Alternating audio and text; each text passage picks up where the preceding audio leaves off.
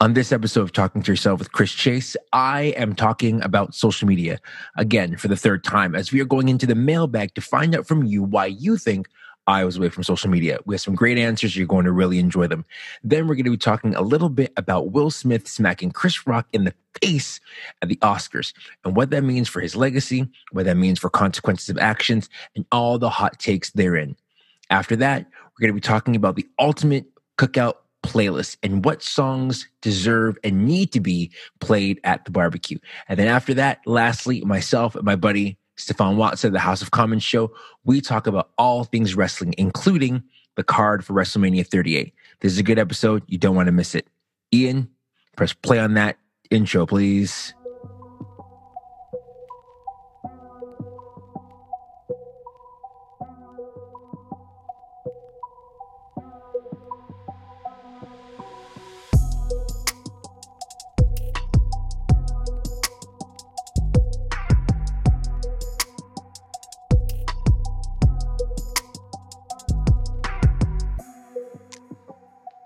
Hello, friends. Welcome to another episode of the Talking to Yourself podcast. I am your host, Chris Chase, and it is so great to be able to provide 35 minutes of talking for you to run to, walk to, drive to, hang out to, whatever it is that you do. It's so great to be able to do this with you. Programming note for you, you can listen back to all of season 1 and what we've been doing so far with season 2 of the Talking to Yourself podcast on Spotify, Apple Podcasts, Google Podcasts, wherever you find yourself listening to podcasts, you can listen to it right there. And when you do that, please subscribe to it and also leave reviews. So on Spotify, you can press that little star thing and it kind of gives a star rating. On Apple Podcasts, you can do stars and reviews. We've got a couple of 5s on Apple Podcasts, which is really cool. So keep that train moving. Let us know how we're doing. And then also email us. You can actually email us. You can find that in the programming notes to let us know how we can make the show better. You might be like, you need more sound effects. You need no sound effects. You need to just kind of level out the sound of the sound effects. Let me know. Let us know. Myself, Kenya, Ian, the Walter kids, who are the greatest producers on the planet. Let us know so we can make the show better. That way we can get more of this goodness to you. We're also trying to get some of the video stuff on social media as well. Kenya has been doing such a great job of editing the show, and it's really me. I am the dam, if you will. I'm not damned, but I'm the dam that kind of is preventing us from doing that because I'm just adverse to social media and stuff like that, and I don't want to seem as if I'm showing off or being, full of myself or whatever else it is. I mean, I'm doing a podcast, so you got to be a little bit full of yourself to do a podcast and expect people to listen to it. But I'm still sort of like on the fence about that sort of stuff. But we are trying to get better at that. And so far right now, it's on my own social media. You might see some of our, clips on the House of Common social media feed. You might see it on the Talking to Yourself social media feed. I don't know, but you're going to see more videos of your boy, which means I have to, get more lineups on a regular basis and get the twists done, the dreads redone on a regular basis so I look proper, so I don't look homeless, all that sort of stuff. Because my mom might see the stuff and then she might be like, why didn't you get your hair done when you're going to be on video? So all that stuff is happening. And more than that, it's just great to be able just to do this and to be able to talk with you, the listening and sometimes viewing audience. On today's show, we're going to be covering a couple things. First thing we're going to be covering is a question that I asked last week about why people thought that I was off social media for as long as I was. Second thing we're going to be talking about later on is we're going to be talking about music a little bit, and then we might be dipping into some wrestling talk near the end if there is time. If there's time. But first, we need to talk about you, the listener. I asked a question last week. I asked you, the listening audience, to provide for me reasons why you thought I was off social media for a period of time. So I've documented this now. This is now 3 episodes in where I decided just on a whim to take a 3-month sort of, I'm not going to show my face or show my voice on social media in any way, shape, or form. I did do a little bit of a little tweak there. I did put stuff on my work social media. I do work at a church. I do a pastor at a church, and I oversee the social media for there. So there was social media happening over there, but there was nothing about me, my life, my family, what I'm doing, what I'm eating. That sort of stuff. I was not sharing any of that stuff. And I asked people to send me reasons why they thought I was off social media. And I said that I was going to read these on the air, if you will. If this is really what you would consider the air. So I'm going to read some of these and I'm going to respond to them because some of them there's a theme that I noticed. Okay, so here we go. I'm going to pull this up on my phone. One person said this: I think you stopped social media because of Jimmy, and Jimmy knows who he is. Now, I don't think this person knows that I actually work with a guy named Jimmy. And Jimmy seems like the sort of person who might actually try to like kibosh me. No. Jimmy's a real one. Jimmy wouldn't do that. But it is funny that like this person who does not know that I work with somebody named Jimmy would say that I stopped being on social media because of Jimmy and that Jimmy knows who he is. So Jimmy, if you're on these streets and you know who you are, coming for you, fam. Yo. It's an on-site ting when I see you on these streets. You feel me? One time. It's a 1-2 ting. You done know. But that was what was said. Another person said you were too busy being Side Talk NYC Spider-Man. And if you go on social media and on YouTube or on Instagram and you know Side Talk NYC and Spider-Man, yo, the person who wrote that in, yo, you're wild for that. Another person wrote, you are writing press releases for Danielle Strickland.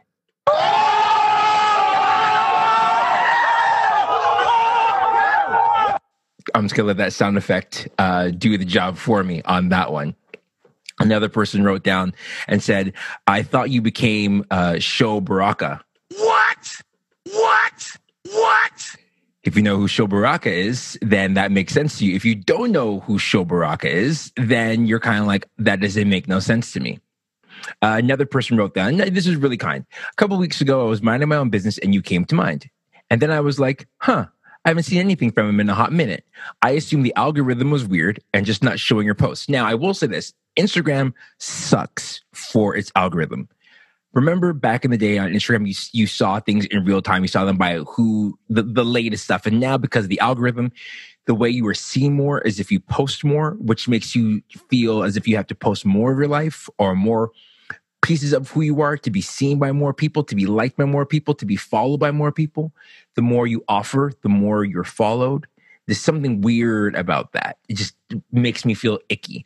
Or who you follow, all these sort of things. So the algorithm is a mess. That's one of the reasons why I got off of it, because I was like, I want to see my friends, and instead I'm seeing all this other stuff that it's just dumb. So I searched and saw that you hadn't posted in a while. My immediate thought response was worry that something had happened that required you to take some space. Then my next assumption was that maybe you, like me, feel that people are just a whole lot of nope on social media, and you made the wise decision to remove yourself. It is what it is. I mean, there's a lot of truth to that. Regardless, your lack of presence was noticed, and I hope that you are well. And to this friend of mine, this sibling of mine who wrote that is some kindness right there. I mean that in the realest way. Another person wrote, you are crypto rich, and now you are pursuing a career as the Afro-Canadian John Wick. Everybody hates Chris. I love that. If I could, hey, I'm back. People are keep me asking me if I'm back. Well, yeah, I think I'm back. Like, that'd be awesome if I could be John Wick, but I can't.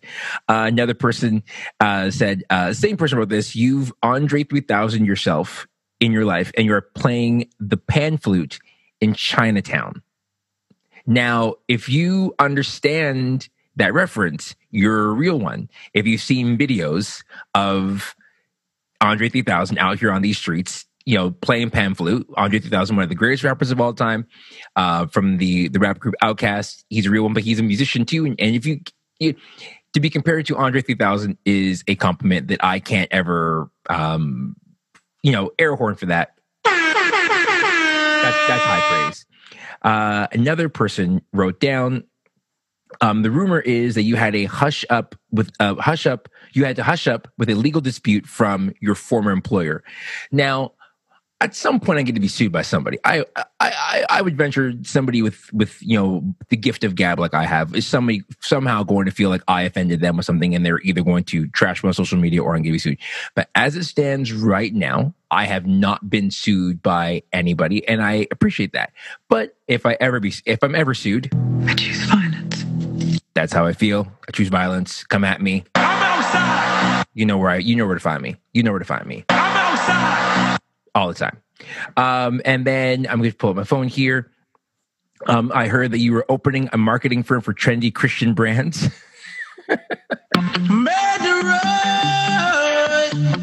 No, I'm not doing that. I am not opening up a marketing firm for trendy Christian brands. And then, also, I lost an epic dance battle, and I was filled with embarrassment and shame. Listen, I don't lose dance battles. Even when I lose, I win. So those are some of the answers. But the answer that kept on coming up the most, I will say this, I want to read them because I don't need to, is that because of what's currently happening where I work, there's been sort of a gag order on staff members, or there was a need to take a mental health break because of everything that was going on, or that is going on. Now, if you know me, my name is Chris Chase. I work at a certain place. Google it, and you can see everything you need to see. I ain't going to spend my time, not today. I said that in, I think, episode 1 of season 2. At a certain point, I'm going to break it down a bit more. But right now, there's just too many things happening in these streets. So I will only speak of it from my perspective, from my experience, from my feelings. I'm not going to speak on behalf of people I work with, people I used to work with. It became personal with me. I'm not going to do any of that sort of stuff. I'm going to just guys speak on things from where I am, I guess. But that was a prevailing thought that people felt, is that like the reason why I stepped away from social media was because either I was waiting for the heat to die down, or I was told or I was asked to not say anything. Now I could say this straight up. There's never been a gag order. There's never been a you can't talk about anything at any point in time. And you know how people are. I mean, people have been subtweeting things about everything for days and days and days, just in general in life, right? Like you talk about, if you're a pastor and you don't like the people you pastor, you subtweet them. If you're in an argument with somebody, you subtweet them. We never say things with our chest. We never tag people in. People have been doing that since the beginning of time. Passive aggressivity is like the method of Christianity. Like this is how you get your point across. If you know me, I ain't that dude. I will tag you. I will put your name on that, and I will let you know how I feel. That's just how I am. Rightly or wrongly. It is what it is. Rightly or wrongly, it is what it is. So yeah, the idea was like, well, maybe there's a gag order. We've been told to not say anything. Or I was in such a disarray that I didn't want to go online to see anything or say anything. So let me dispel the rumor. One, there was never a gag order placed on anybody as far as I know. And I'm so not that important that they would be worried about me. I'm in terms of like whether or not I say anything. There's other people who like, if they say something, that's a problem. I'm just a dude with a podcast. I ain't hot stuff. You know what I mean? Like, I'm just out here on these streets, whatever. You know what I mean? Like I'm outside doing my thing. So there wasn't a gag order. There was never sort of a, you can't tweet, you can't share, because people were posting, people were for months where I work posting pictures of their families on Instagram and whatever else and other things, or Bible verses, or a picture of a tree with a Bible verse or a quote under it, like that sort of Christian stuff. People were doing that all the time. I was at that time still just deciding to not do that because I didn't want to. And just to give you kind of a context, we learned about the beginning of stuff, allegation stuff, the first weekend of December. If you track through, I was still posting memes on Instagram and posting things on Twitter all the way up to that point, because there was other things in my life outside of what was happening that I wanted to comment on. I decided to not do social media right after Christmas, as I mentioned, and all the way through until really my birthday and then my daughter's birthday was the next time I went on Instagram to post anything, which was this past Friday of our recording. Happy 13th birthday to Eliana Dorothy Chase. That's awesome. I officially have a teenager in my house. It's crazy. So there was no gag order. The other thing was just the kind of, the need to kind of sit back while everything kind of like till the heat died down. I'll tell you this. To quote, from the Sean Paul video, stop banging on the damn furnace, turn down the heat. The heat's not going away. The heat's not going to go away for a while. It's going to be hot for a bit. I'm still out here on these streets, still outside. But for me to kind of say like I was going to wait for the heat to die down, we waiting forever. These sort of things that happen, these things don't go away. For organizations, for places, like this stuff sticks with you for a long period of time. It's unfortunate that happens. But what's more unfortunate is what happened. And so it's kind of like it's par for course. But yeah, I wasn't kind of waiting around to kind of see how things would kind of fall and then start tweeting from there. Now, over time, I might talk more about what has happened. And I know I'm talking in vague terms. Again, check your Googles, then you can understand like what I'm talking about. So this gives you an opportunity to listen, read up, and then listen to this again, and then be like, oh, I'm picking up what he's laying down.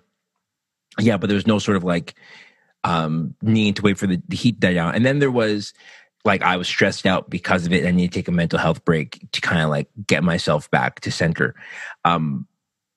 No, again, like there were other things, there were other factors in terms of the social media part. To the point where there's sometimes where, and I felt weird about this, where I would only remember when I was in a meeting that it would happen because I wasn't too close to the blast radius. And it's weird because there's other people who kind of live with this pain all the time. Obviously, people who have been directly affected by it. But in terms of my social media, it just wasn't something that I kind of factored two and two together. But it's interesting how timing hits, right? And how because of the timing of when I decide to not be on social media, connected to the timing of everything that's going on with where I work, that you can easily assume two and two together and go like, well, this is the four. This makes four. And it's not at all the case, but I do understand it. What I will say is this, just for everybody who messaged me with their reasons for why, both the ones that were funny and the ones that were really serious, there was also the added of like, it's just great to know that you're okay. And ultimately, this kind of social experiment, if you will, of asking, that wasn't the expectation, whether people care how I'm doing or not. That's not neither here nor there for me. But it's nice to know that people were like, oh, shoot, like I'm just glad that you're all right. And we need more of that in our world. We can spend so much time arguing about political stuff or, social stuff. We can spend all of our time arguing about all these things that ultimately 5 years from now, we're not even going to remember. Or we can spend our time looking out for one another and being like, hey, I haven't seen you. I haven't noticed you around as much as before. How are you doing? Is everything okay? And we who are being asked these questions, hopefully we're being honest with one another and being like, hey, listen, I'm actually not okay. I'm actually going through a bit of a tailspin, or, I'm actually doing better than I have been doing in a while. Thanks for checking in. But whatever it is, I'm just happy that, people who answered were like, hey, listen, I'm just glad that you're good. And so for the record, and I hope to not talk about this ever again, because this is, a painful, it's annoying and people are like, oh, we want more tea, whatever else. That, at least right now, as we're recording this on the 27th of March, 2022, your homie is good. Family is good. Like I said, we celebrated Eliana's 13th birthday all weekend.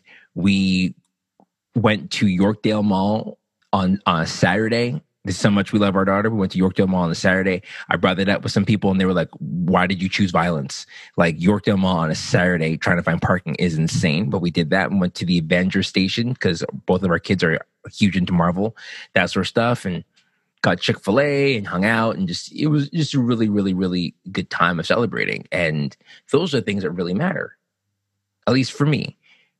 Because when times are tough, and like I said, like where I work, we're going through some really tough times right now. The thing that keeps you is the people that are around you. The thing that keeps you the people that are around you. So the people that are around me, it's my wife, my kids, the Goon Squad, the House of Common show, and other good friends that kind of build around you, Diamond Dogs and others, in various forms of text messages and DMs and things like that. So I'm just thankful. I'm thankful to be reminded that I'm not alone. Hopefully, you have people around you, as whatever you're going through in your life, connected to my life or not, that you have people around you to check and see how you're doing and to let you know that, hey, it might not be okay, but you're going to be okay. Let's take a break.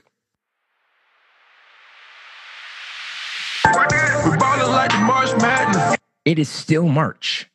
It is still March. We are, at least by the time if you're listening to this on Thursday or Friday, it might be April Fool's Day. Happy April Fool's Day. But right now, it is still March. It's still March Madness. But I am starting to think about the warmth of late spring, early to mid to late summer. And the thing I'm thinking about mostly when it comes to late spring, early, mid to late summer, so I'm thinking about barbecue season. I'm thinking about barbecue season. Let me. This is how I feel about barbecue season.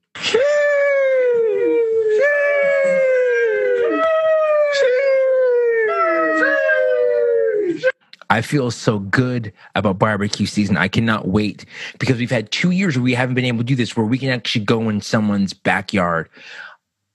Just a massive amount of people, paper plates, talking about chicken. I'm talking about ribs. I'm talking about potato salad, talking about macaroni salad. I'm talking being outside, sitting on a chair, eating food, hanging out with people. I'm talking about hearing the sound of dominoes hitting a table, people playing spades, people playing cards, kids laughing. And then the thing that brings the most joy to my life is the music in the background. I'm talking about the playlist, y'all. The amount of barbecues I've been to that have been just duds, mid, wastes of time because the playlist wasn't right, I can't even tell you. Too many to count. Where I've gone and I've taken time, I've gotten dressed. And not just dressed, I mean, it's the drip. Swagger on 100,000 trillion. Yeah, I'm bragging on myself. Move this man! Yeah, I'm bragging on myself, but still. I'm talking about all white loafers, or all white Vans, or all white Jordans, all white Air Force Ones, clean. I'm talking about drippy. I'm talking about that when you eat the ribs or eat the chicken and you're eating it far away to make sure that if it falls on the grass. No, I'm talking about like I'm ready to go. Cologne, lined up, hair and beard, everything's crispy. And I'm in the background and I'm hearing Glory Days by Bruce Springsteen. I've been waiting for a girl like you by Foreigner. I'm hearing Everybody's Working for the Weekend by Loverboy. I'm hearing Losing My Religion by R.E.M. Now, don't get me wrong. Those are 4 classic songs by some of the greatest rock bands in history and Loverboy. But the point I'm trying to make is when I'm at the cookout, I don't want to hear top 40 radio from adult contemporary. That's not what I want to hear. I want to hear Kool and the Gang, somebody. I want to hear Earth, Wind, and Fire, somebody. I want to hear Whitney Houston, early Whitney Houston. I want to hear Off the Wall and Thriller, Michael Jackson, some Jackson 5 put in there. I want to hear the Commodores. Are you picking up what I'm laying down? I'm talking about music for the culture, somebody. That's what I am talking about. I'm talking about making sure that we're turning up to the maximum. And so I put something on my Twitter yesterday afternoon, and I pose this question to you, the listener, especially those of you who are of the culture or who are culture adjacent, meaning that you married into the culture and you've been to more You married into the culture, you work very closely with the culture, or you are related somehow to the culture, and you've been to more than 5 cookouts where you might have been the only person of your kind at the cookout, but you were quiet and you paid attention and you observed the cookout in its full glory. Okay. What is the ultimate cookout playlist? What is the ultimate cookout opening number? Like if you're pressing play on your phone, on your Spotify account, what's the first song that you need to hear? A couple people tell me maybe it's Outstanding by the Gap Band. This Is How We Do It by Montel Jordan, because it literally is stating this is how we do it. It's Friday night. The party's here on the West Side. So I reach for my 40 and I turn it up. What is it? Right? Designated driver. No, it doesn't matter. It's the lyrics, whatever. What I'm trying to make is it This Is How We Do It? Is it ABC or I Want You Back by the Jackson 5? Is it Candy Girl by New Edition? Is it If It Isn't Love by New Edition? Is it Don't Be Cruel or My Prerogative by Bobby Brown? Ladies and gentlemen, I've been thinking about this because I'm a fan of playlists. When I was out of work in 2020, I had a lot of free time on my hands. So I was either watching a bubble basketball or I was making massive playlists. I have a 1980s R&B playlist that is 7 hours long. It is fantastic. I have a 1990s R&B playlist that is 5 hours long. It is fantastic.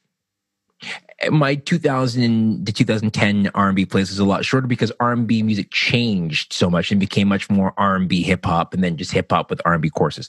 But there's something about being at the cookout and hearing Ain't Nobody by Shaka Khan and just two-stepping while eating them ribs on the grass, watching the kids dance without rhythm because they don't know how to control their limbs yet. They don't know how to two-step yet. Listening to Frankie Beverly and Maze, Before I Let Go, and feeling like, oh my goodness, it's about to pop off. Or hearing the drum intro of Poison by Belle Biv DeVoe. They prophesied, never trust a big button to smile. I tell you, there's something about the cookout and there's something about the playlist. There's something about the excitement of standing around with your friends and your family and watching Granny start to dance as she hears her track. She might be hearing Let's Stay Together by Al Green. And they just get brought back to that time when they were your age and they just start to move and groove and everyone just starts to kind of move into that space. Some of y'all know what I'm talking about. Now, don't get me wrong. Every culture has their jams. Don't get me wrong. Some people, for them, it's like, oh, it's I Knew You Were Trouble by Taylor Swift. That turns them up. Or it's, Enid by the Bare Naked Ladies. Or, it's, I've Been Waiting for a Girl Like You by Foreigner. Or, Living on a Prayer by Bon Jovi. That being said, Living on a Prayer is a bop. Johnny used to work at the docks. Jeez. And the key change? Come on, somebody. I will say this, though. I'm talking about a lot of R&B music. I will say this, though. If you put on Levitating at turn up at a cookout, I guarantee you, everybody, culture or not, listen, there's something about that track that makes you kind of like, okay, we out here. Something about that track that's crazy. It's crazy. So for you, let me know. Get in my DMs. Send me a message on Facebook Messenger, even though I never checked that. Send me a message on Twitter, even though I never checked that. Send me a message on Instagram DMs, even though I never checked that. Send me a text message if you have my number. If you don't have my number, well, then there's a little bit of a separation now, my homies. What's the ultimate opening number for the cookout? What's the ultimate number on that playlist? What's that 4 songs in a row that's going to take that party from a 10 to a 14 to a point where you're like, listen, you don't have to go home, but you got to get out of my backyard because this is crazy right now. What's the song that's going to turn everybody up? What song is it? I have my list. I have my playlist. I might even share my playlist on Spotify. If you get at me enough, I might be willing to kind of like actually go and share it with the people. Share it with you, the listener. Because that's the thing I get excited about. The thing I get excited about isn't just eating other people's food. It isn't just, standing around and watch people have a good time. It is watching people have a good time and listening to music because it reminds me of being 9 and 10 years old. It reminds me of being at home on Sunday mornings or Sunday afternoons while my dad and my mom were cooking and listening to calypso and reggae and soca and R&B and soul music, and being reminded of Stevie Wonder and the Four Tops and the Temptations. Being reminded of the Weather Girls, It's Raining Men, disco stuff, and being reminded of Marvin Gaye and Ray Charles, being reminded of Diana Ross, being reminded of these amazing singers and songwriters and bands, being reminded of Chic, the Gap Band, and so many just amazing artists, and how that shaped my childhood, and being able to pass those things down to my kids. Like I said earlier, my daughter just turned 13. And one of the coolest things about listening to what she listens to now, as I get to have the opportunity of seeing her playlist, is seeing how much music from my day she listens to, because there's something about what we were listening to back in the day that she's like, oh, that's the turn up.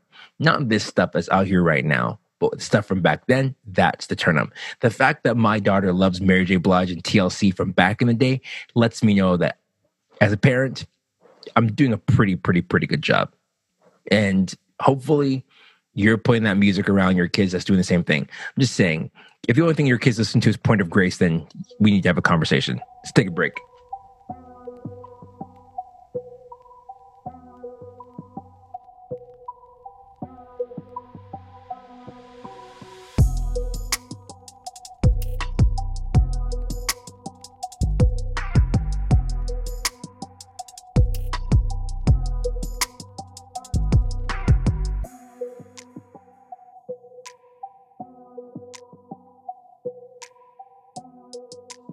And we are back.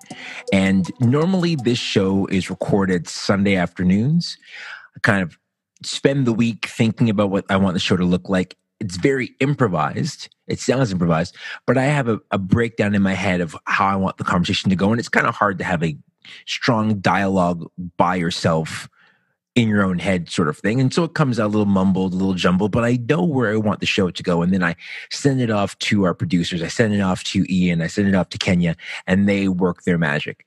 But then every so often in the world, something will happen that forces me at 12:47 a.m. on a Monday morning to stop Ian and stop Kenya from doing any edits. They're not doing any edits in the middle of the night, but you know what I mean? Like, to be dramatic.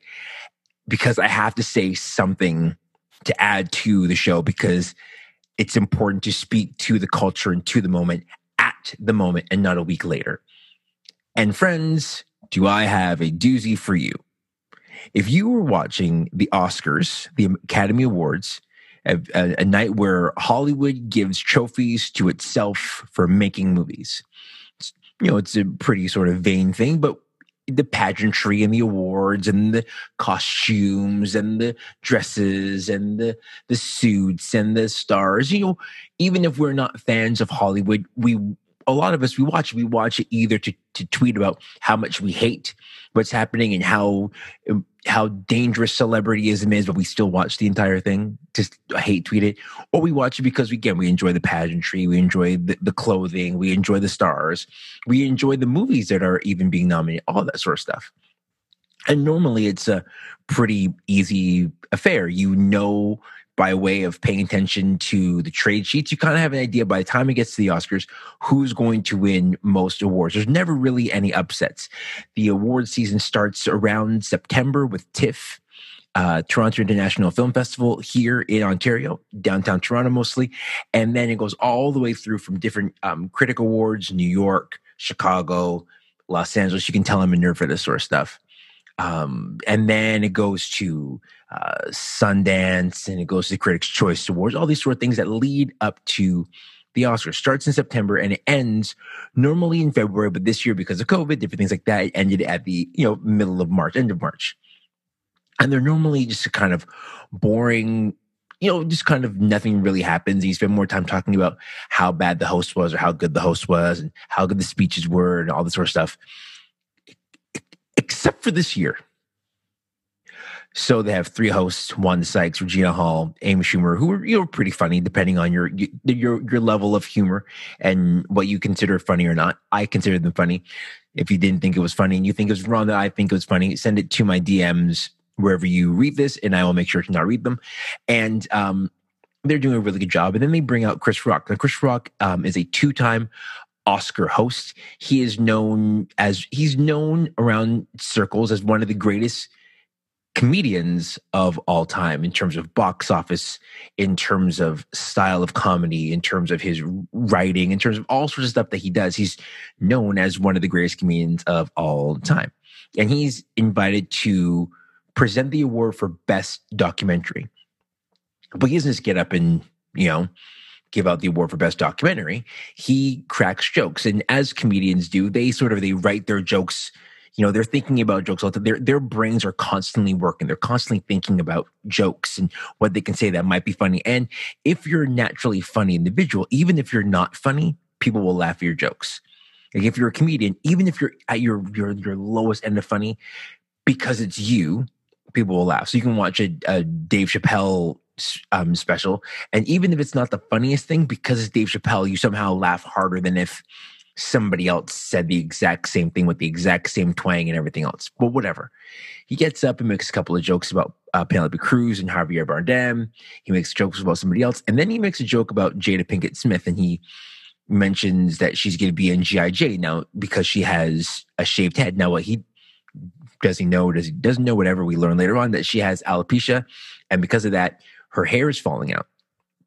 And she's sitting beside her husband, Will Smith. And they, if you go back and listen to a couple of episodes of the House of Commons show, which you can find on Spotify, Apple Podcasts, YouTube, that sort of stuff, we have a whole conversation about their sort of tenuous relationship between Jada and Will and months of the year and all sorts of other stuff.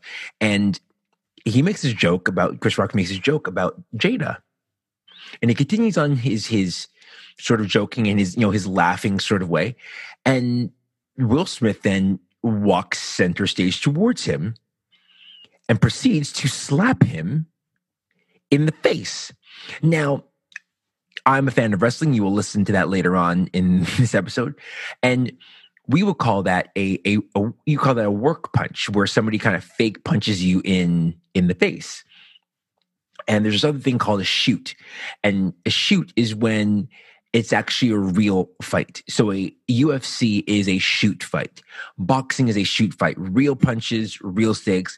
Whereas wrestling, WWF, WWE, AEW, that sort of thing, those are work punches. They're not real punches. They are done in a certain way to not inflict damage. You might punch a little stiff, but still a work punch. And what happened with Chris Rock is he worked himself by his jokes. He worked himself into a shoot, brother, and he actually got slapped in the face. He then proceeds to say, as Will Smith struts away like a roadman for truth, he then proceeds to say, Will Smith just smacked the poop out of me. And people are laughing because they think it's funny. They don't know if it's a bit or not. And then Will Smith says, keep my wife's name out of your bleeping mouth. And as Chris Rock is trying to explain to him he was just joking, Will Smith then yells, and Will Smith has a very distinct yell, a very distinct voice. Keep my wife's name, again, out of your bleeping mouth. Now, I'm watching this in my living room with my wife, and both of us, we are startled. And when you see something happen that you can't control, but you begin to have anxiety as if it's happening right in front of you and there's nothing you can do about it? That's what happens to my wife and I in our living room. The collars of our shirts are pulled over our faces. Our hoods are pulled down over our eyes. We're covering our eyes. We're on Twitter going like, did this really happen? And then Twitter starts blowing up with clips upon clips upon clips upon clips of this moment in time. And no one knows what to do. Chris Rock, he then tries to continue on. And he says, we're here presenting a documentary. He's like, no, that's not what I'm trying to say. And he loses, this guy who has impeccable timing, who is so studied and so measured as a comedian, looks like a person who dropped their notes on the ground and is trying to put all of their notes back together at the podium. He completely loses the plot. Questlove, Amir Thompson, he wins an Oscar for Best Documentary, Summer of Soul, which is an amazing documentary. You should see it. And it's like the air sucked out of the room. And it's supposed to be one of the greatest moments of his life. And instead, everyone's just kind of like, what do we do here? Poor Lupita Nyong'o was just kind of sitting beside Will Smith going like, it's madness. Twitter is ablaze. And then you remember, Will Smith is up for an award in 15 minutes for Best Actor, which he then wins.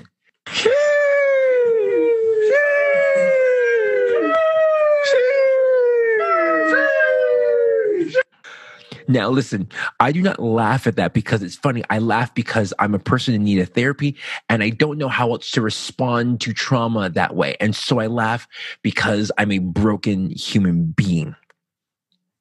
Will Smith, he wins, and, all of this goodwill, no pun intended, is sucked out of the room. It's supposed to be this coronation moment. It's supposed to be this moment where Will Smith, who grew up in North Philly, who grew up as a rapper, Fresh Prince, and and DJ Jazzy Jeff and the Fresh Prince, who then transitioned to television, the Fresh Prince of Bel-Air, one of the most foundational television shows for youth and young adults now, and adults now, like in the 90s, is one of the most formational television shows of all time. The blending of Black culture and hip hop culture and modern culture and popular culture all blended into this. And then he goes off to then become one of the biggest movie stars of all times, twice nominated for Academy Awards for Ali and the Pursuit of Happiness. Like, he is a mega star. And this is supposed to be this sort of like this culmination of all of this work. And no one knows what to do because 15 minutes earlier, he slapped Chris Rock in the face. He gets up, and I don't know I don't know what I would do. How do you give a speech when you win an award with your adrenaline pumping? How do you give a speech when all you're reminded of in that moment as you're looking out in front of people is the most embarrassing moment of your life because of a decision that you made? How do you deliver a speech knowing that everyone is going to parse through every single word that you say? They're either going to say that it's too swarmy. They're either going to say that it's fake. They're going to say that it's not good enough. It's not what we were looking for.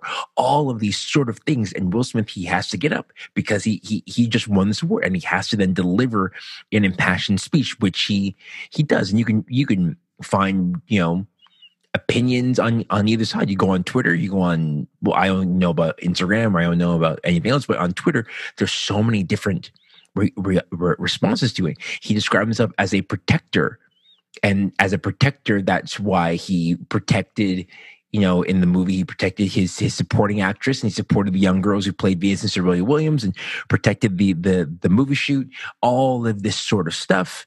Love makes you do crazy things was one of the quotes that he made. He apologized to his fellow nominees. He apologized to the Academy. He did not apologize to Chris Rock, which makes me think that he was like, yeah, you deserve that. He slapped him in the face.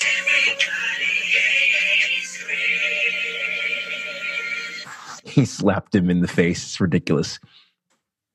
And the reason why I want to do this little segment, and I'll find a way to kind of, maybe we'll do a second or third episode about this during the week.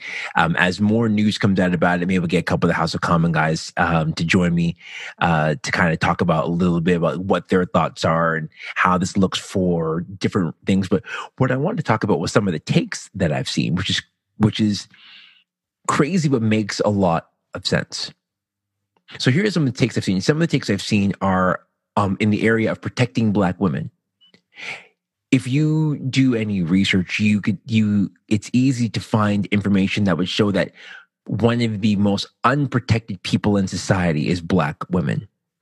And in many cases, Black women are not protected by Black men themselves. And there's a lot of takes online about how they're proud of Will Smith for going up in front of somebody on national television and smacking somebody in the face because he was doing that to protect Black women.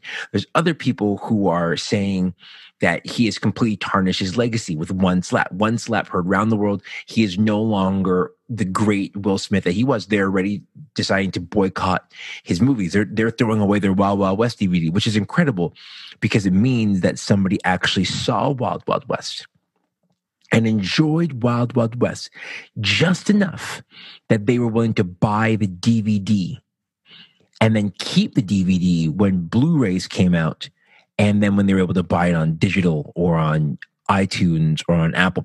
They're burning, they're rolling over their Wild Wild West DVD right now. There's others who are, makes sense to have a conversation about assault because Will Smith committed a crime. He committed an assault crime on national television. He slapped a man in the face. There's other takes on the far extreme that is now talking about protecting Chris Rock and the idea that Will Smith could have killed him. Judd Apatow, he is a producer. He produced movies such as Superbad, and he produced movies as the 40-year-old version. He produced the show Freaks and Geeks. He's well known in Hollywood. He's been doing movies for every funny people with Adam Sandler, that sort of stuff. He wrote that he could have killed Chris Rock if he wanted to. Kathy Griffith, who was another comedian, was canceled for a while because she came at the then president, Donald Trump, said that we need to protect comedians because now anybody is going to think that they can be Will Smith in a comedy club or in a space around comedians. And there's a couple things. One, the joke was in poor taste. Even if this is Chris Rock's shtick, this is what Chris Rock does. It's in poor taste. To insult anybody is really low anyhow, but then to insult someone's, their look. Yeah, I think about how it would be for me if somebody said something about my wife at a comedy club. Do I just kind of sit there and go, ha, ha, ha, he's right? Or do I get angry? Do I get up and I leave? All these sort of things come in your mind. But it was a low blow and it was completely unnecessary. There are other people who you could joke on who can take things. And Will Smith actually said something really, really poignant, really interesting that I found interesting. That he said, there are times where, we have to come here and we get ridiculed and we have to sit here and we have to take it. And that's why I become a protector and love makes you do crazy things. And even though I do not agree with the fact that he put hands on somebody in that sort of space, it's just, right? Even though I don't, I can understand the feeling of going I'm just tired of this stuff. I'm tired of somebody making a crack at me or making a crack on my family. And I'm going to do something about it. Now, maybe he should have, pulled him aside afterwards at the Vanity Fair party and be like, yo, bro, why are you coming at me like that? Yo, I don't appreciate that away from cameras, be like, yo, fam, I'm outside. Let's talk about this right now. Instead of walking in front of millions of people watching around the world and smacking him in the face. But I do understand the feeling of being like, yo, I'm not going to get cracked on right now. I do understand that because there's certain moments where I can see on someone's face where they're laughing not because they think it's funny, but they're laughing because they don't know what else to do in that moment of being bullied. So there's that. Chris Rock shouldn't have made the joke, especially when there's a physical ailment involved and that sort of stuff. It's just low. It's crass, and he's better than that. He's a Grammy Award winner, Emmy Award winner. You're better than that. And at the same time, Will Smith should not have gone up in front of the entire world and smacked him in the face at all. That was a choice, and that was the wrong choice. And the scary thing is, regardless of his intentions of protecting, regardless of his intentions of being there for his family, the thing that we're going to remember for the rest of his career is the same night that he won an award, he created an action of assault. And in the same night where he committed assault, he also won an Academy Award. Those two moments are directly linked forever. When you read the byline of his story in interviews in the near future, in the distant future, that's always going to be a part of this. And bet your bottom dollar, over the next 72 hours, there's going to be conversations about celebrity, There's going to be comparisons. Well, Denzel Washington would never do that. Samuel L. Jackson would never do that. Forrest Whitaker would never do that. And all the comparisons for Will are going to be by other Black actors. They're not going to compare him to Benedict Cumberbatch or Bradley Cooper or Ryan Gosling or Leonardo DiCaprio or Al Pacino. They're going to compare him to other Black actors. See, and here's just a little tidbit for you. Let me say this. You might not agree with me, but it's true. When it hits the fan, brother, whether it's this year, 10 years, 20 years from now, they always compare us to us. And they divide us and they say, these are the good ones that we like who never do this sort of stuff. And these are the guys who you got to watch out for. They do good work, but they always come with a little bit of baggage. Wait for it. Wait for the so on and so forth who go to your movies until you do something wrong. And then they turn on you really, really, really quickly. They all loved Beyonce until she performed Formation at the Super Bowl. And then suddenly there's a whole crowd of them that didn't like Beyonce at the Super Bowl and didn't like Beyonce for what she stood for. And suddenly Beyonce's Black? What? But what about single ladies? They love you until they don't. So there's the comparison game. There's going to be the conversation about celebrity. Why do we let celebrities get away with this sort of stuff? I mean, we could look at the news and see how many people get away with breaking the law all the time, and people who do certain things, and people who get away with certain things, and people who don't get away with certain things. But there's going to be the conversation about celebrity. There's going to be the conversation about apologies and what's a real apology. Well, what's a fake apology? And again, I go back to the picture of Will Smith as they're announcing his name, and they do that little thing where they go to the clips and they go to the picture, and there was just embarrassment on his face, and you could feel it. There's shame on his face, and you can feel it. There is anger still. There's adrenaline. There's clips on Twitter where Denzel Washington, the hero, he's the GOAT, pulls Will aside and kind of gives him a pep talk, and Tyler Perry does the same thing. Bradley Cooper comes around and gives him the same thing. These guys were kind of going like, dude, listen, like, hey, this is a moment, but you can see it on him. Like, he knows what this means. He knows what he did. He knows what this means. He knows what people are going to say and what they're going to think. And then you have to get up and give a speech. Well, what sort of speech would you give? What apology would be good enough? I would bumble it. And I've been a professional communicator for years, as I say, bumbling, right? And I would screw that moment up hugely. I've had moments where I've had to say sorry in front of people, and it never comes out the way you want it to. It never comes out. You always go back. Professional speaker, you always go back afterwards and you go, oh, I wish I had said this, or I wish I had a bit more time to write something down or to think something. You do the best job that you can. It's fumbled, it's mumbled, and I'm sure the next couple of days he'll have a bit more. There'll be a red table talk between him and Jada's mom, and the kids and everybody will be there to kind of explain what happened and why he reacted the way that he did. But in some spaces, the die is cast, and it doesn't matter. And the reality is, there's always consequences to actions, regardless of what we do. Regardless of how we try to redeem them, there's always consequences to the action. Now, is he canceled? No, he's not going to be canceled. People will still want to go see his movie. This will actually bring more, notoriety to the movie. Or if he goes on Saturday Night Live, or if he goes on a talk show to talk about this sort of stuff and make a joke out of it and this sort of thing. That's what celebrities do. That's why we love them, and that's why we can't stand them either. But it's a reminder to us that there's always consequences to our actions, and then there's always takes. There's always hot takes based on the actions that we do. There's always going to be a take. There's always going to be somebody who's going to feel like you went too far. There's going to be somebody who's going to feel like you didn't do enough. And then there's always going to be somebody who's going to make cracking jokes at your expense. And I can tell you, I'm in a couple of group chats where there's been videos that have been shared of just different angles and different things and different takes and different ideas. But that's what happens. The best night of your life can also be the worst one at the blink of an eye. And the worst moment of your life can also be the best moment of your life in the blink of an eye. Only time tells us which one is going to be which at which time.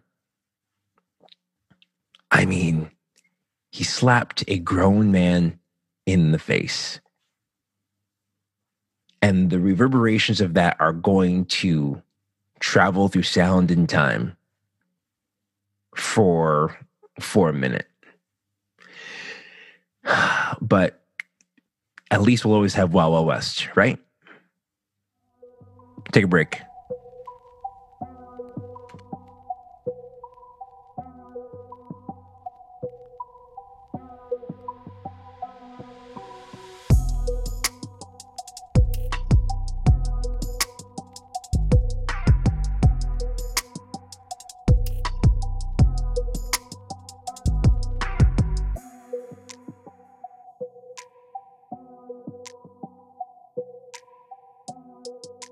Ladies and gentlemen, we are back. It is, is what it is, House of Common show, and we are finally back.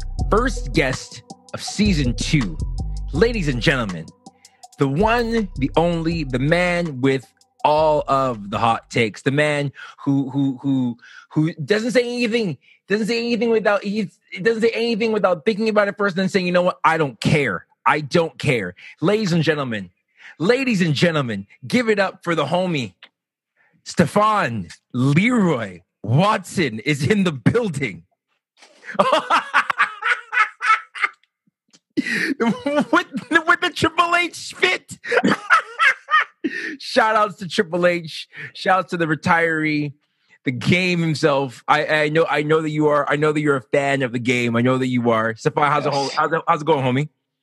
Things are blessed, fam. Things are good. We're getting, I'm here. I'm ready for WrestleMania. It's WrestleMania season. The only thing that gets me more hyped than WrestleMania season is whenever we talk about the House of Common season 3. Yo, listen. You're already out here shooting mans. You put That's what it is. On the spot right now. You put 8 other mans on the spot immediately. That's how the jam has to go. You gotta let them know. Yo, we don't run from the grind. Yeah. House of Common boys. Listen. House of Common guys. Season 3. The streets are waiting. The streets are waiting for us, and we have the package. We have the product. I don't understand. You got it. If I had to ask you real quick, why do you think the product of the House of Common show? Why do you think House of Common show season 3 is not on the streets right now? Listen, right now, man, so we got, everybody's a little busy. You know what I mean? So the grind has sort of come to a halt a little. But listen, we know that there are some soldiers who are ready to fight, man. That's actually probably not a good reference right now. We got some horses ready to run. Already, you're out here. Already, you're canceling my show. My bad. We got horses ready to run. You know what I mean? So we just gotta load them up and let the horses out. Also, that might not be a good one either. Listen, you're killing me already. My bad. All I'm saying is House of Common show. Right now, you can go on YouTube. You can watch season 1 and season 2. You can go on Spotify. You can go on Apple Podcasts. You can go on Google Podcasts. You can go wherever you get your podcasts. You can find all of the old episodes. You can check out Bart's More Life podcast wherever you get podcasts. Yep. Obviously, you're listening Talking to Yourself podcast, and there's other things. Other things are coming, but we need that season 3. We need that season 3 fire. That needs to happen. But you and I, we're here because out of the 11 of us, you and I are the only 2 WWE. And then you're not an AEW guy, are you? Honestly, I'm starting to become a little bit of an AEW guy. I don't know, man. I'm just getting sort of tired of the slackness of the WWE product. And you and I, we can talk for hours. So for those of you who don't know, AEW is a new, it's about 2-year-old wrestling promotion called All Elite Wrestling. WWE is World Wrestling Entertainment, formerly known as the World Wrestling Federation, that has been around for longer than Stefan and I have been alive. It really came into its heyday in the 80s, WrestleMania. We are talking about the 38th WrestleMania that is happening next weekend. Next weekend, at the time of recording, it's going to be April 2nd on the Saturday, April 3rd on the Sunday, WrestleMania Night 1, WrestleMania Night 2. Stefan, before we talk about WrestleMania, real quickly, what was the thing that got you into watching and enjoying wrestling, and recognizing that people like Calvin Forbes, our brother, our friend, hates wrestling, and I really do believe that he hates us for liking wrestling. Sure. Yeah, I really believe that. So bun him right now. This is, you know what I mean? Like, bun him. So for you though, what was the thing that got you into wrestling? Well, listen, man. Growing up, actually, I before even growing up, like my parents were into wrestling. My mom was into wrestling. She tells the story of how she watched WrestleMania 3, Hulk and Andre, Yeah. and she just like a huge Hulk Hogan fan. And she tells the story of watching WrestleMania 3 and just before she followed the Lord, she would indulge in a little bit of ting, right? So she always tells us that story of how she watched wrestling, and then growing up, right? Like Canadian kid, Bret the Hitman Hart, huge fan, and then DX, and going to school, and I don't endorse this, but the Generation X back in those days, the DX chop, right, like DX chop, the NWO. I was a fan of Sting, Goldberg. Like I loved just been a fan, and then you get Stone Cold and The Rock. You get like some of the most transcendent superstars of not just sports entertainment, but entertainment. Like facts. Stone Cold was in ESPN commercials, The Rock, Saturday Night Live. They were everywhere, and you're like, okay, this is like, these are cool guys. You wanted to be like Stone Cold. You wanted to be The Rock. I remember going around, if you smell out, right? Like those are cool guys. And so just fall in love. Listen, I love wrestling. I'm not going to listen. Well, people will pay money to go see movies. People spend time watching soap operas, right? That's what wrestling is. It's a movie. It's a live movie. Yes, there is coordinated fighting. However, you wouldn't want to try it at home, right? Like it's real to me. But yeah, it's real to me. Damn it. That's just it, man. Wrestling is cool. Wrestling is fun, and like especially with good storylines, you get really involved. You like leave me alone if you don't like wrestling. But you, Calvin, that's right. I'm talking to you. and you and I, we're both into the IWC Internet Wrestling community. We both we're both on Twitter, talking to other wrestling fans about different things and storylines, and it's really involved, as would be for anything that would be a hobby. And you and I, we've shout outs to the captain, Rich James. We've gone to his house a couple of times to watch a couple of WrestleManias.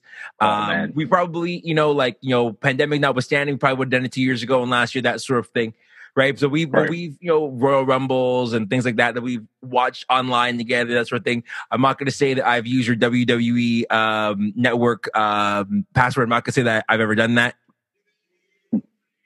I have no knowledge if you did. I've never. You listen. It is what it is. Right. We have our fandom.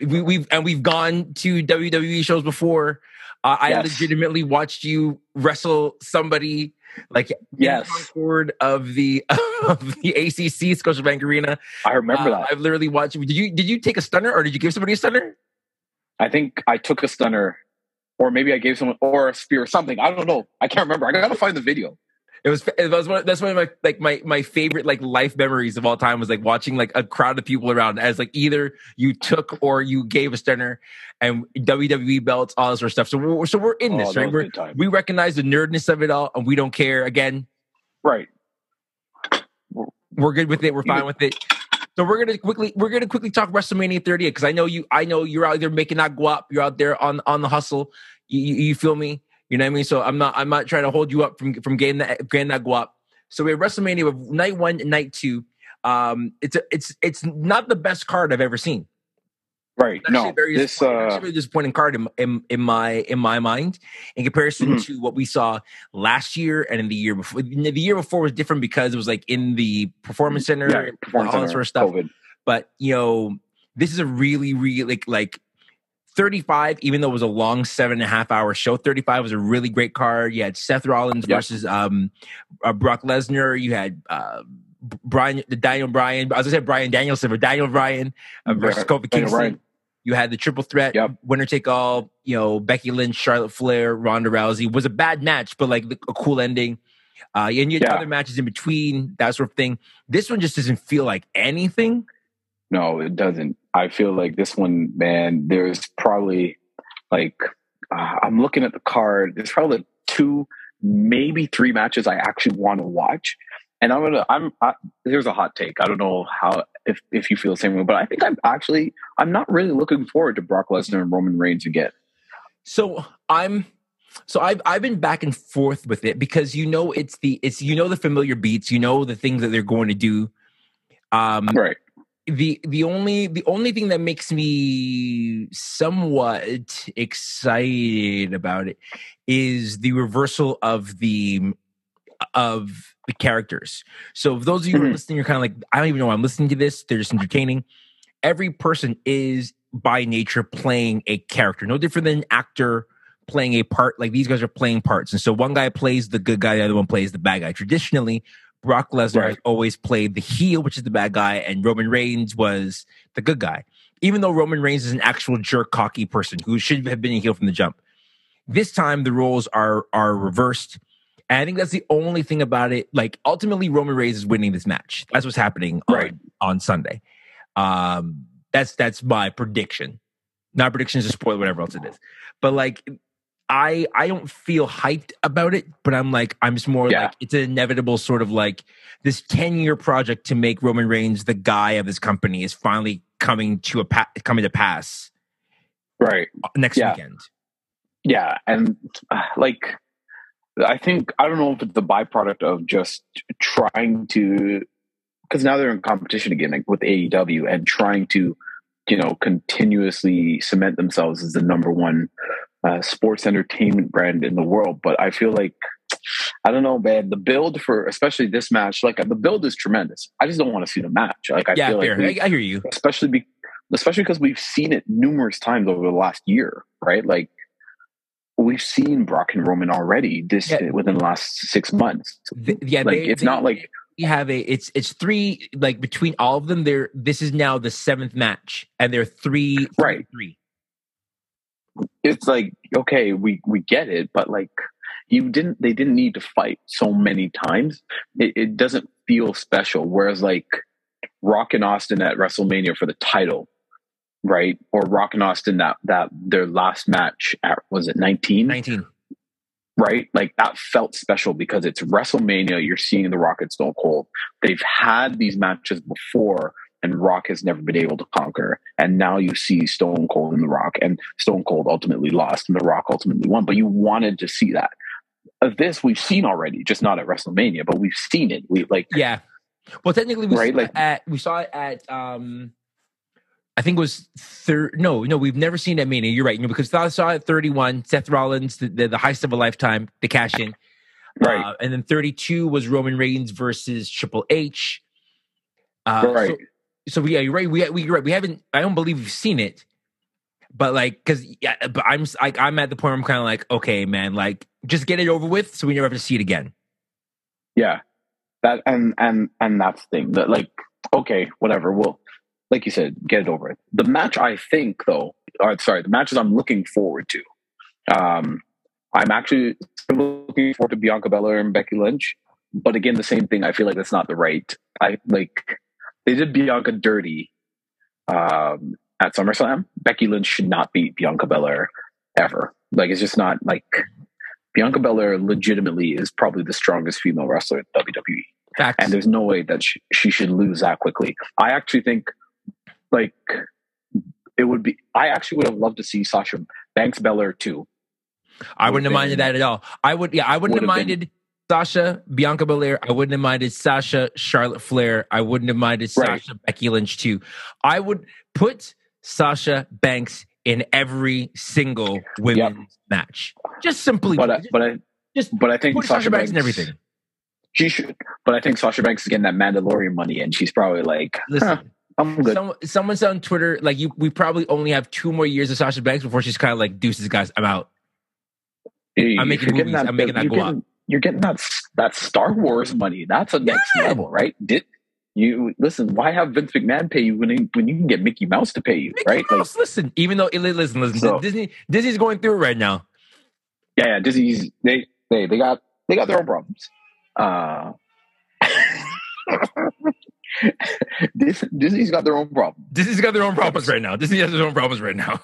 But so I don't know. So I'm slightly looking forward to that match. I want Bianca to go over and get her get her win back.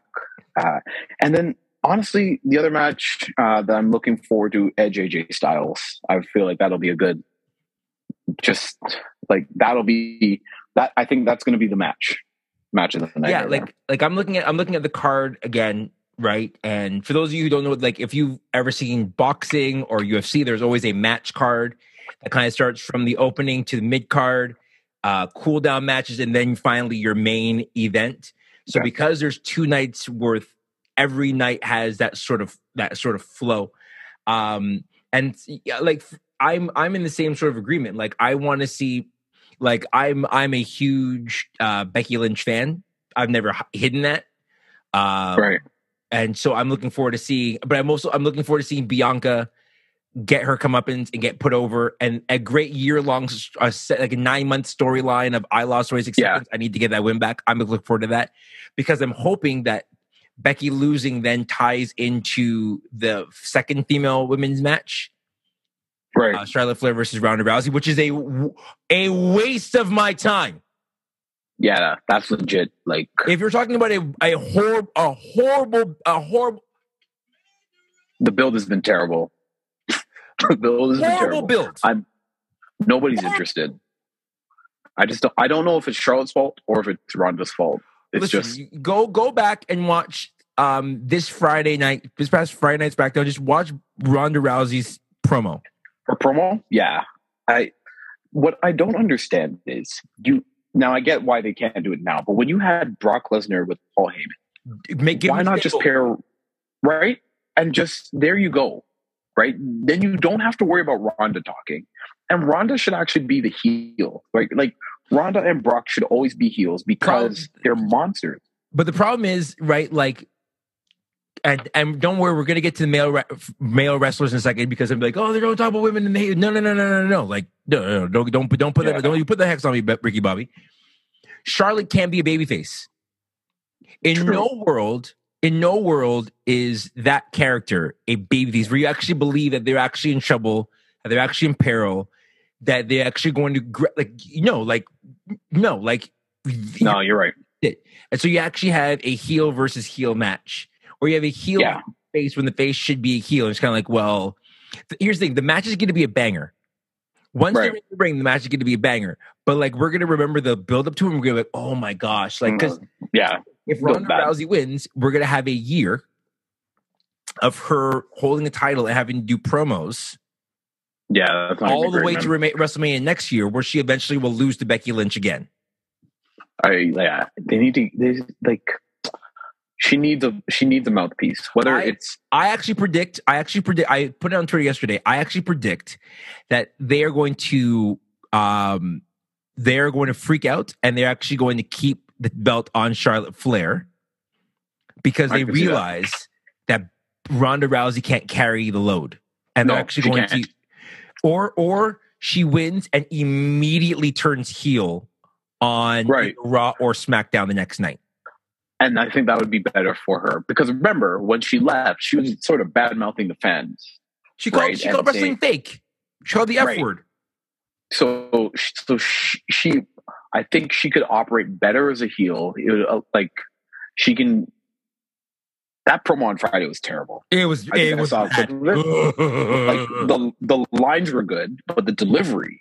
And you and I both know, as people who orate the word, there's a high importance on the delivery of your content. You can have great content, but if the delivery isn't good, and her delivery is bad, but if she's a heel, she can deliver in that deadpan sort of way and act like she doesn't care, which is what she comes across as, and people will hate her even more for it. And I think that's where the money is with Ronda Rousey.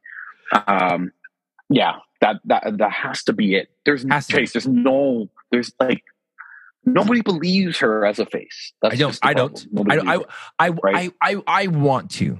I'm just too smart of a fan. I'm a mark at this point. Right. We're using such like so much wrestling jargon. So people are like, what's a mark? What's kayfabe? All this sort of stuff.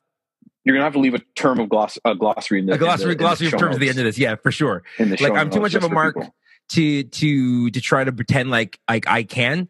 I do not believe her and it is what it is. Let's talk about two quick things before I let you go, because I know you got to get that. Okay. Because I agree with you. Like, AJ Styles is my favorite male wrestler. AJ Styles is the greatest. I got to see him live at SmackDown Live. It's fantastic. He's great. I do think that he goes over on Edge and he wins that match. Let's talk about two matches that have celebrities in them. Sami Zayn versus Johnny Knoxville and Austin Theory versus Pat McAfee. The reason why I want to bring this up before you go is because there is no United States title match on either WrestleMania night card, and there is no Intercontinental title match on the WrestleMania card. So there are two mid-tier titles. Both titles, the U.S. title, which is a huge thing in WCW days, and the Intercontinental Championship, which, as we know, shout out to the bad guy, Razor Ramon, Scott Hall, and so many others. It was like a coveted title, the Intercontinental title. It was like the lead up to getting the strap and actually becoming the face of the company. It was a major thing. Can you carry this? Because that means big Americans later on. They're not even on the card at all. And instead, they have Sami Zayn versus Johnny Knoxville and then Austin Theory versus Pat McAfee. How do you feel about the celebrity part? Even though celebrities have always been a part of WrestleMania from the jump, how do you feel about them taking place of two title matches? Yeah. And Logan Paul. And Logan Paul and The Miz versus the Mysterio Boys. Yes. You're right in the aspect that celebrities have always been a part of WrestleMania. I think it goes back to WWE doesn't really care about the United States or Intercontinental Championship, right? Like, back in the day, like you said, like, once you saw a guy holding that mid-card title, you knew, okay, we got to get behind this guy. You think of the names of the greats that held that championship and then became world champion: Bret Hart, Stone Cold, The Rock, Shawn Michaels, Triple H. Like, these were, like, especially in the formative years, the Attitude Era, right? Like, you held that championship and then, right, you made it prestigious. The best matches were for the Intercontinental belt, right? Like, on WrestleManias. Same thing with the U.S. Championship, right? But to a lesser degree because it's WCW. The Intercontinental Championship, though, was the standard. Like, that was the wrestling championship. And now there's no care given towards it. It's kind of sad to see. With regards to celebrities, though, I mean, I get Logan Paul is a bit of a draw, right? With all the boxing stuff him and his brother do. And he kind of fits. So if Logan Paul actually devoted time to being in the WWE on a semi-regular basis, like, that'd be pretty cool. And so I could understand how he fits in here. Pat McAfee, he's an interesting character because he fought Adam Cole at, what was that? That was 2 years ago? TakeOver, right? A couple of times. Yeah, it was a TakeOver. They fought at War Games. So sorry. War Games. Yeah, where you have to, right? So Pat McAfee, you know what? Okay, cool. The Zayn and Knoxville thing, I could do without. Like, I don't mind the story. Do you guys need to have a match though? Like, I get it. The Jackass guy probably is going to take some punishment because Jackass guy, pretty much, right? But dude, like, do we want to see on WrestleMania? Imagine Ricochet, just doing Ricochet things, right? Like, just flying. Though that would be cool to see. The U.S. title was held by Finn Balor. We're not getting a demon entrance at WrestleMania. Which would be so sick. Even though the demon died when he stood up on a top turnbuckle and then turnbuckle broke. That's how powerful Roman Reigns is. He kills demons. Come on, somebody. Hey. He's the head of the table. And he kills demons. Yes, Lord. Come on now. I see the Lord playing now. Anyway.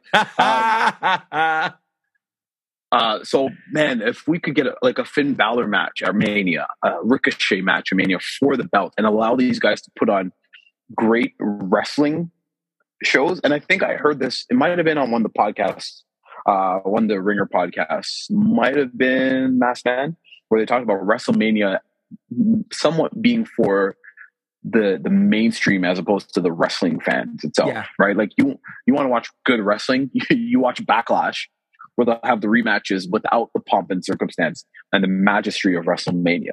So I get what WWE is trying to do. They're still trying to get into that mainstream. It's sort of like a kick in the face to us like real fans who know that Ricochet versus, I don't know, give Ricochet someone like Xavier Woods for the US belt, which would be or for the fire Intercontinental match. belt.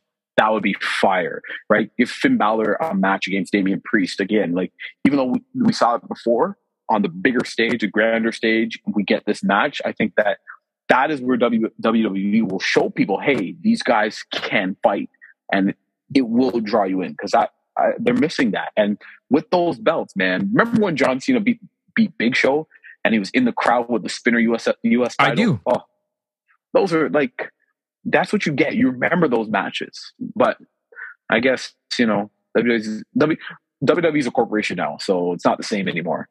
They're gonna do what they do. And here's the thing. And you and I were still gonna watch. As much as we're sitting here complaining about the card and being like, this and the other thing, and this person can't cut a promo, whatever else, we're still both going to watch WrestleMania. And we're going to complain about it on Twitter. And then we're going to watch Raw the next night, and SmackDown on Friday, and we might check it NXT on a Tuesday, and be like, it's a sick drug, because we're still gonna watch regardless of. We're never gonna cut cold turkey. I can't quit you. We'll still be there. So. That's it. Chris, question before you ask me something. What do you think? Maybe you're gonna ask this. What do you think about the potential Seth Rollins, Cody Rhodes? I think it's likely gonna happen. I'm disappointed that Cody Rhodes isn't at AEW anymore. My bigger thing isn't the match. My bigger thing is the promo that he cuts the next night on Raw as to why he left AEW. That I'm interested in, like, why he, like, is he gonna diss the company that he helped create? Is that what he's gonna do? Like, that actually would bother me if he's gonna like go and like crap on this thing that he says he loves, because that would be asked to do. Like, so. But I mean, as a match, if it happens, Seth Rollins versus Cody Rhodes is going to be a banger, because Seth Rollins, in my mind, is one of the three best hands in between Roman, AJ, and Seth Rollins. The three of them are just like perfection. Those are the guys. Those are the guys. I would put Drew McIntyre in there too. Drew McIntyre's won me over. Even though he carries around a big sword and he puts it in the ground, he kills whatever else, all that weird stuff. All that sort of stuff. But like those four, like, though, like, can we get a black guy in there too? Can we put a black? Shouts to Bobby Lashley. Shouts to Bobby Lashley holding it down for the culture. Man, Bobby. Shouts to Xavier Woods out there holding it down for the culture. King Woods. Listen. I'm really upset Brock Lesnar won the Royal Rumble. I don't know if I put this on Twitter, but I really think they could have let Montez Ford win the Royal Rumble and let Montez Ford in the main event. That would have been, he would have lost though. Pardon? Yeah, he would have lost. But it would have been like, I don't disagree with you. I don't disagree with you. It would have been sick. Don't get me wrong, it would have been sick. For the culture, you know what I'm saying? But when they're thinking and gotta close off with this, because you got to go. Segment's got to be short.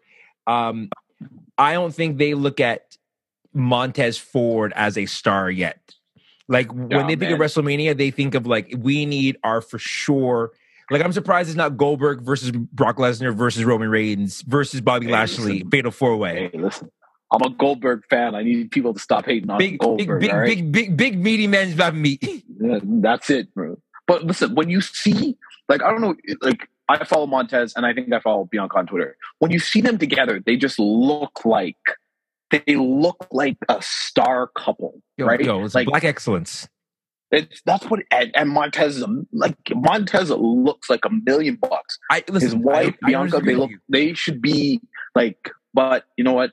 I'm looking at it through the eyes of like a 32-year-old black man, not a 85-year-old billionaire who can do whatever he wants with this company.